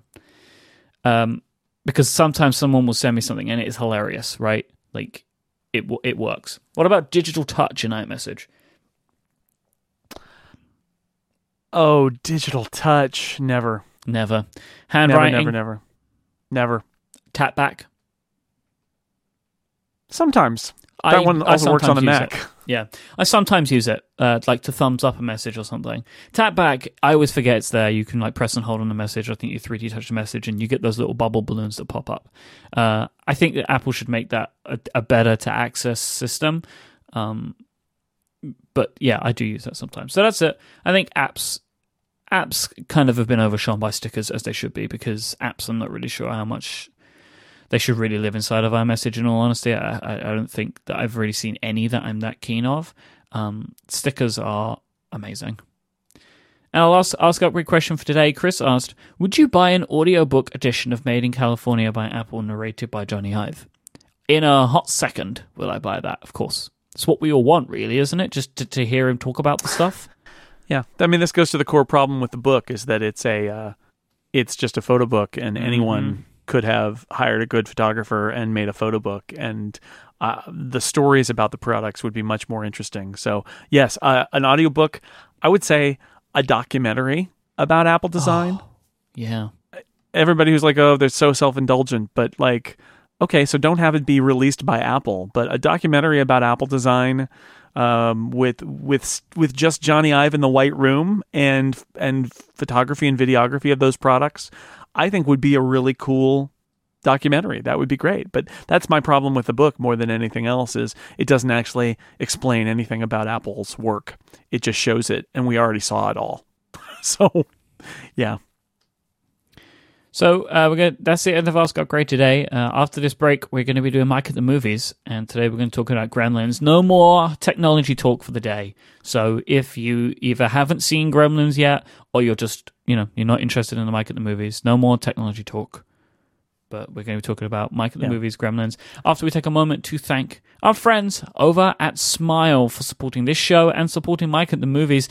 And today, I want to talk to you a little bit about PDF Pen Pro 8, which is the giant Swiss Army knife for PDFs. Imagine a Swiss Army knife that had so many tools that it needed a wheelbarrow to pull it around in. That's what PDF Pen Pro is for PDFs, but luckily it's a piece of software, so it doesn't add any weight, which is great. PDF Pen Pro can add signatures, can edit text, and even images. You can perform OCR on scanned documents, export into Microsoft Word format, put anything in there. It's amazing. Like, seriously, PDF Pen Pro is... If you use PDFs in any way, this thing is going to make your life easier. It does for me. I have PDFs sent to me so much. I have Word documents that are sent to me that I need to somehow sign. I don't know what people expect when they do that. Do they want me to print and then scan? No, I don't do it. I don't own a printer. I don't even own a printer because I use PDF Pen for all of this stuff.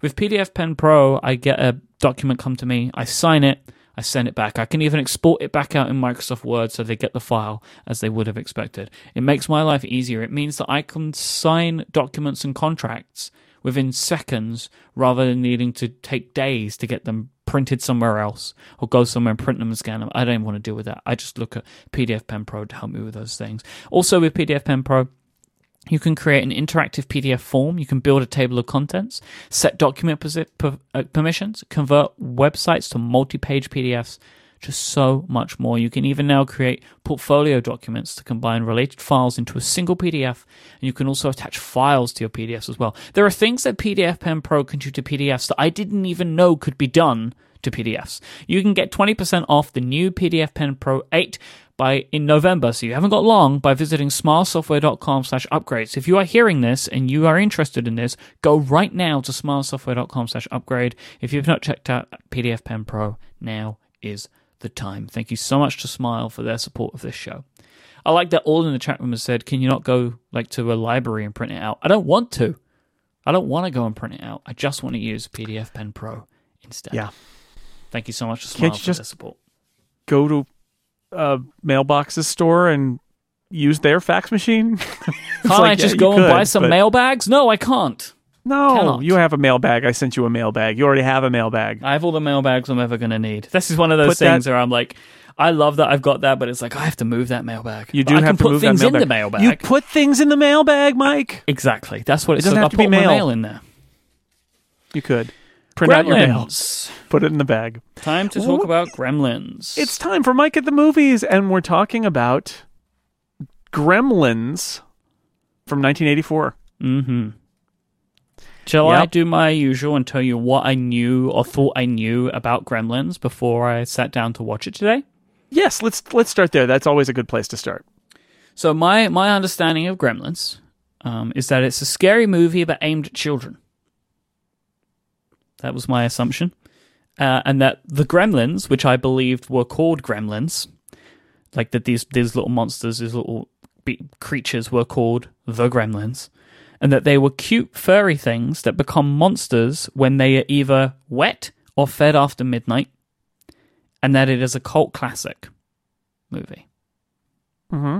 So I was close. You're close. You're very close. So the thing is that they become monsters when they're fed, they multiply when they're wet, and Yes. I don't think that this movie should be aimed at children under any circumstances. Nope.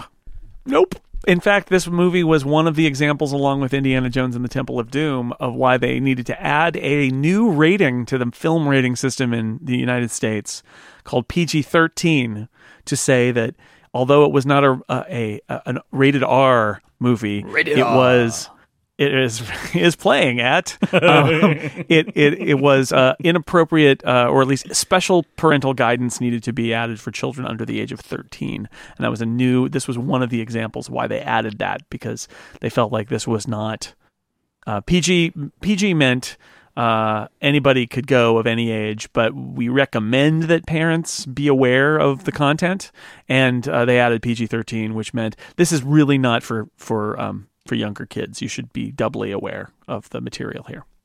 And it's I mean, so I haven't seen this movie since I saw it in the theater in 1984. Okay.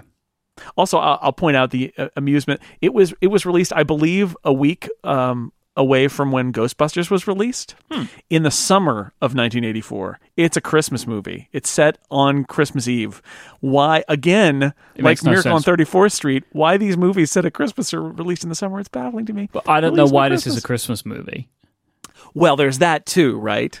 There's so many reasons. So it makes anyway, no difference. I was blown away because I had no memory of this. I mean, I had the vaguest memories of this because I hadn't seen it since 1984. So yeah, and when I was 13, PG-13, hello, that was me.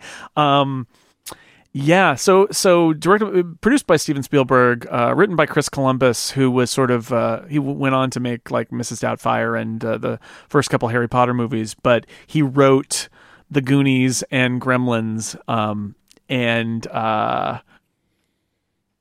well, in fact, we're doing a Chris Columbus double feature because he directed Home Alone. Yep. So there's a lot of Chris Columbus here. So yeah, it's a weird movie. Joe Dante is a horror movie director. Mm-hmm.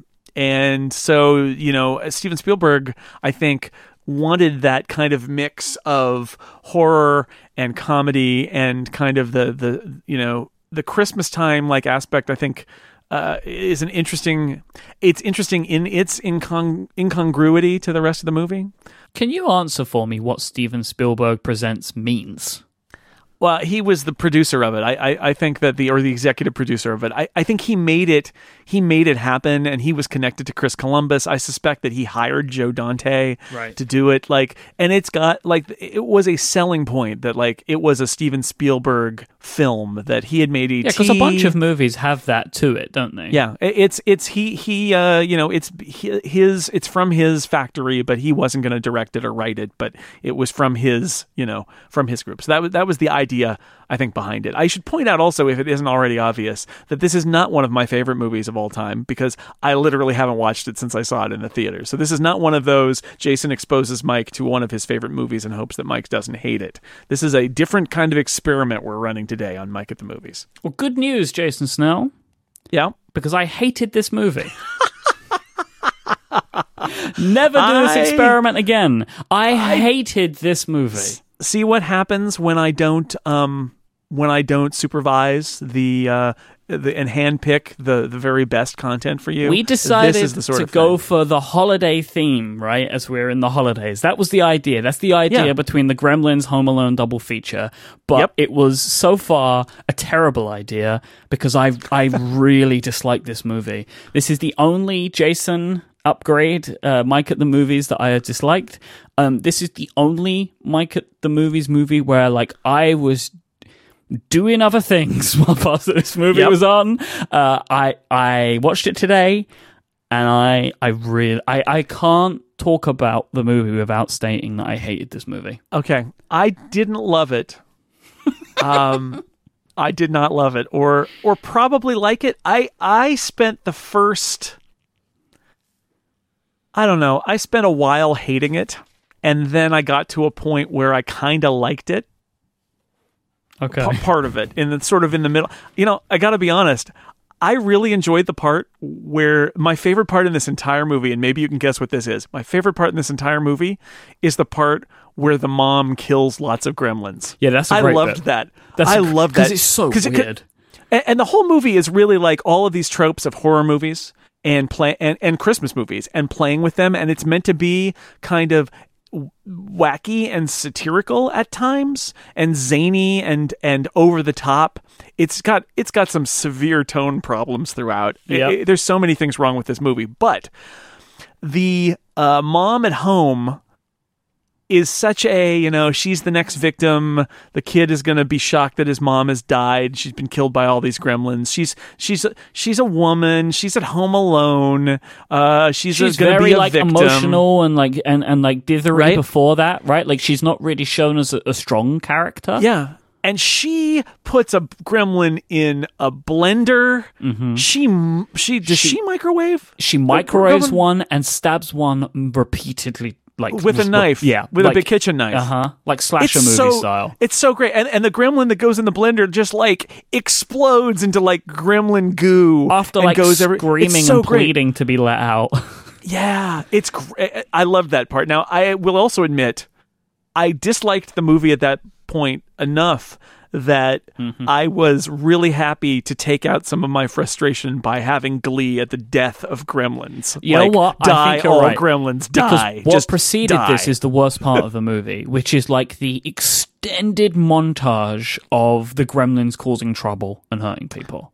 Which you can see why. Okay, so the other thing I noticed about this, watching it back, is this seems like one of those kind of crowd scenes in a Muppet movie where they're panning across a bunch of Muppets you don't really know very well. They're like the background Muppets, and they've all got something weird to do, and they're going hee hee hee hee. The manic Muppets are doing weird things, right? And it's like a group scene, and then they cut away to like Kermit walking by and calm down everyone or whatever it is. It felt like that, which is not my favorite thing about a Muppet movie, extended for ever in time. Like it's all of the lesser uninteresting Muppets doing annoying things for minutes and minutes and minutes, and I didn't find any of it amusing at all. Like the gremlins in the bar where the Peter Gabriel song is playing in the background. Yep. Like it's just Why is she serving them? Why is she serving them? Why is Phoebe Cates serving? I guess she feels threatened by them or something, but she's sort of acting like everything is normal and she should just serve the gremlins. It's like, I'll keep lighting the cigarettes. Like I don't understand. Yeah. My main problem with this movie is nobody ever reacts to the gremlins appropriately. Yeah. Like, no, I think you're right. Why does he buy it? Why does he buy the Mogwai Gizmo? Yeah. Why does he buy it? It looks like a Furby. It's a weird animatronic stuffed creature that in the movie, okay, it's alive. It's a movie that's never been seen before. I don't know why does Randall Peltzer, the inventor, this incredibly broad character played by Hoyt Axton, known for his country music and his narration, who's not a very good actor. Nope. Why does he get this thing? I don't know, because I think the idea is because he's an inventor with big ideas that are also bad ideas generally, and this is his latest bad idea, which is I can market this thing. Right, it's but also he doesn't think that until later in the movie. Like his reason for buying it is, I need a Christmas present for my son. And here's a weird animal that nobody's I've ever gotten seen before. At the speaking of all the tropes, at the Chinese curiosity shop, right? With the guy with the pipe and the long beard, it's like, what are you doing? And it's one of those things where it's like, I think it's knowingly tropey, but it's not satirized in any way, which is like dead serious. No, it's like, hey, those horribly racist cliches. We could throw some of those in. It's like, just maybe do not. But like then when Billy opens the box everyone just accepts this thing. Nobody questions, what is this? It's a magical creature we've never seen before. When he takes it to the scientist, the science teacher's like, all right, I'll do some experiments. Nobody ever questions it. So, Mike, this goes to the tone problem of this movie, because it's meant to be fairy tale-like, right? This is meant to be a fable. Like, the whole, don't shine bright light, don't get it wet, don't feed it after midnight. It's very much like a fantasy, a fairy tale kind of thing. These are the rules. Except I feel like they don't really play that up. Like, I don't feel like I'm watching a fairy tale, and yet the rules are kind of fairy tale-ish. And nobody questions the rules, and everybody breaks them. Indeed, yes, everybody does break them. And then the other thing, when the dad comes back to town, right? So when Randall Peltzer comes back to town after his convention, which I'll get to that convention in a minute. The whole town is in disrepute, and he arrives magically in the store where the striped gremlin is dying, and he never questions what the hell is going on. Yeah, the whole town has been destroyed. What's happening? It's like, oh, that thing's just melting in front of me. Like, Dad, give me your scarf, because Gizmo's dying on the floor. He just gives the scarf. Never questions the thing. Just doesn't question it. And this is probably because he's such a bad actor, as you say, right? There's no expression on his face. The expression is just well, this is going on. You know how good an actor Hoyt Axton is that he about 3 years before this was in a TV movie also a Christmas movie based on a Christmas Carol called Skinflint, a country Christmas Carol, with my friend and incomparable colleague Steve Lutz. What? I didn't know this. Steve played Tiny Tim. Skinflint. A Country Christmas Carol. It's on YouTube. You can check it out. Yeah, he's the. Anyway, that's just a little aside. That's kind of amazing. It's totally on YouTube. Anyway, Hoyt Axton is not a very good actor. That's the bottom line. He was I think he's kind of a pretty good narrator. Let me tell you a story about a boy who got a funny little creature and it turned out to destroy a town, right? I also didn't understand why the narration was even there. Well, I think it's because it's Hoyt Axton, so you make it a narration, but then he's acting, and it's and then it's very much like they're reading off a script, so that's not great.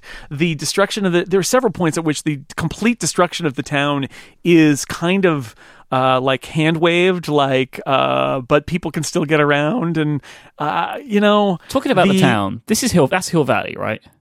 Oh, I don't know. It is a movie set town with lots of snow blown onto it. That's Hill Valley. It looked exactly the same. It could be. I assume it's the same soundstage or lot or whatever it's called. Because they had the clock tower, right, and then they had the store on the corner, which is the bank, but was clearly the restaurant. I'm pretty sure that was Hill Valley. I believe it. That set has been there forever. Did you know that I believe that set is used in the pilot episode of The Twilight Zone? I've never seen a Twilight Zone. That town has been there a long time. That town set, and it still gets used. So the Mogwai itself, Gizmo, I think is kind of cute and weird, and I like that he never turns evil. That he comes around with Billy in the backpack throughout their adventures together. Yep. He's helpful at a couple of points. I think that's fun. I think that fits in with this is a fantasy story. This is a fairy tale. This is a boy's journey with his loyal pet / companion. Teaches him to sing along with music and stuff like that. I think Gizmo is cute and fun, and although he's very limited by the fact that he's an animatronic blob, I think I like that part of it. I'm trying to think. I like the fact that when the gremlin escapes to the swimming pool, that it actually does what, when you're watching it, you think they won't do. I assume when he goes to the swimming pool, it's well, they're not going to have hundreds of gremlins that would destroy this entire. Nope, they're going to do that, right? It's all right. Well, it's a good thing that it's the logical thing, right? He's going to go find the biggest body of water he can.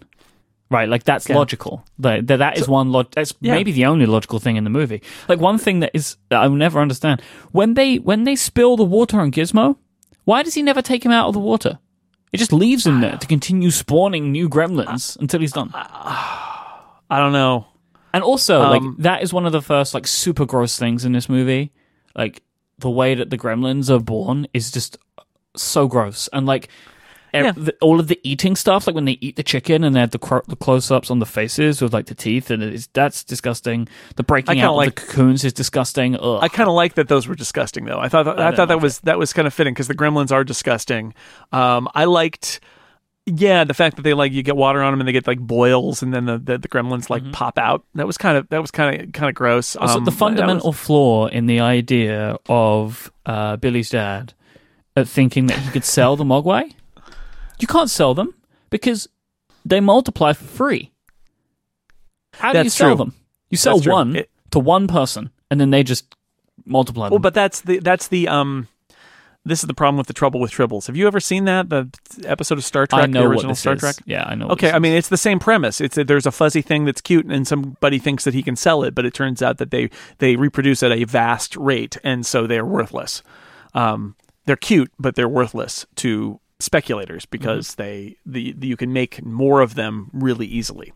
I'm sure there's a parable about this, about rabbits or something that's been around for thousands of years. It's the same idea. Can we talk about some ridiculous things? Let's mention Christmas Eve in general, because I think one of the things that stuck with me when I watched this movie as a kid is that everything happens in this movie on Christmas Eve, which doesn't need to be the case. Nope. It could be the Christmas season, but they make it all Christmas Eve because they want to have it be Christmas Eve climax into Christmas Day. But like, people are in school on Christmas Eve. That doesn't happen. People are, there is the Inventors Convention happening on Christmas Eve. Why would you plan a convention on Christmas Eve? Why would you do that? Well, the inventors, I think, are not that bright, but we get two scenes with Hoyt Axton in like a phone booth with people walking by at the Inventors Convention. It's the most settiest set of all time in any movie. It's like a couple panes of glass and a beige background, and like they have a couple of extras walk by. Oh. It's amazing. But later on, there's like somebody in like a box with a thing that is like supposed to be an invention. And you're like, oh yeah, inventors. But again, it's Christmas Eve and they're busy at the Inventors Convention on Christmas Eve. It doesn't make any sense to me. But perhaps the most ridiculous scene in the movie is the one in which at long last, I don't know, like, do we care about this character at all? But at long last, Phoebe Cates reveals why she doesn't like Christmas. after we've seen her say this repeatedly, there's the we haven't even mentioned the super broad scenes at the bank where there's Judge Reinhold, who's a jerky yuppie kind of guy, and there's Polly I cannot Holiday. Take seriously because I've seen Arrested Development. Well, you shouldn't take him seriously in this either as Gerald, because he's awful. Polly Holiday, who is Flo on Alice, is essentially Cruella de Vil here. She's threatening dogs. Now, okay, she is basically a MacGuffin villain. She is. She's a MacGuffin villain. She is. So first off, Billy has his dog at the bank. Doesn't make any sense. How did he get it in the door? Nobody should have accepted that as a thing. No, and so the dog's at the bank, and then the mean lady comes, and then the dog attacks the mean lady. He doesn't even need to take the dog to the bank. Why does he need to take the dog? No, we don't. I don't know.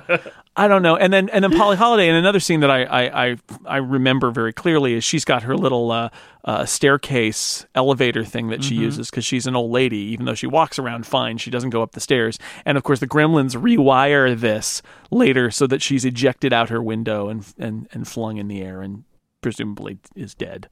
So there's that. But then there's the finally we get the reveal of Phoebe Cates's super important character point, which is she hates Christmas, which is a whole speech about how her father went down the chimney to bring them presents dressed as Santa Claus, but he got stuck, and so he went missing and they couldn't find him, and then they went to it was a cold night and they lit a fire, but when they were going over to the fireplace they smelled something awful and they thought something died in it, so they called somebody out to take off the chimney and get out the dead thing, and then it turned out that it was the dead body of her father dressed as Santa Claus, and he'd been there all along. Ooh, and it is just terrible. Talk about tone, though, right? See if you can guess what line I'm going to bring up. I can't. When is her name Kate in the movie? Phoebe Cates? Yeah, Kate. Yeah, very inventive. When they're walking down the street talking about Christmas, Kate Phoebe's, and she says about how Christmas is depressing. and that lots of people are sad at Christmas. And she says, when most people are opening their presents, some are opening their veins. Wow. What a line. Yeah. Why? Well, there's a lot of I hate Christmas. I just don't like Christmas. And yet she's never really redeemed. Like, I mean, she's got a good reason to not like it, although it's super extreme. But then, I don't know, again, tone problems. Like, they threw, like Billy's mom, they threw a bunch of stuff in a blender, and out came a disgusting ooze. And so, I mean, because it's like, I can see how there's a movie here, right? I can see how there's kind of a fable about a monster, and it's mishandled accidentally, or a cute thing that's mishandled, and it generates monsters, and it wreaks havoc. And there's a boy, and he likes a girl, and the girl is a bah humbug kind of character. I can see all of the outline of the movie here. That is like a holiday movie. That's a fable about I don't even know what the fable's about. We'll work on that. That'll be in the rewrite. Don't eat after midnight. What you have, no midnight snacks, and wear sunglasses, and stay dry. Stay dry. Bring a towel. But the end result is just a mess. It's just a huge mess. It's wacky and anarchic, and if you enjoy a wacky mess involving puppets, then this is the movie for you. But I can't endorse it. They really love Snow White and the Seven Dwarfs, so we didn't mention that too, and that leads to another scene that I really like. I love the scenes where they kill gremlins, it turns out, where they break open the gas main light a fire and blow up the movie theater. Jeez. I thought that was kind of great, except of course the Stripe gremlin escapes again. Who decides to use a crossbow and a handgun to try and ward off Billy. This film is so weird. Oh yeah, in the end, they're in the hardware store, and there's a whole battle in the hardware store. And they say at one point the sun will be coming up soon, and 5 minutes later they can open that skylight, and bright light is streaming in from the bright day outside. Okay, yep. But yeah. Didn't like this movie, man. No, it's not good. Don't watch it. Nope. My apologies to those who like it. If you like Gremlins because you have fond memories of it as a kid, don't watch it. Don't rewatch it. Just keep your fond memories. If you do like Gremlins and all of the things that we talk about and you watch it all the time, I don't know what to tell you. Shine on, you crazy diamond. It's a bad movie. Bad movie. Yeah, it is. Didn't like this one, man. Like I said, what I take away from it is my glee in the murder of all the gremlins. I'm not sure I was supposed to take that away, but I did enjoy that. I did and this also makes it inappropriate for little kids, I think. But I did enjoy these gremlins who I hated being just destroyed in terrible ways and stabbed and blended. And I mean, literally, a gremlin is microwaved to death. That was kind of great, but that's it. Didn't like this movie, Jason. No. Well, we got another chance with Home Alone, which I haven't seen. Well, I know I love that movie, and I have watched it recently, so I'm not just going on nostalgia. Home Alone is probably my favorite Christmas movie. Either that or Action Skyscraper.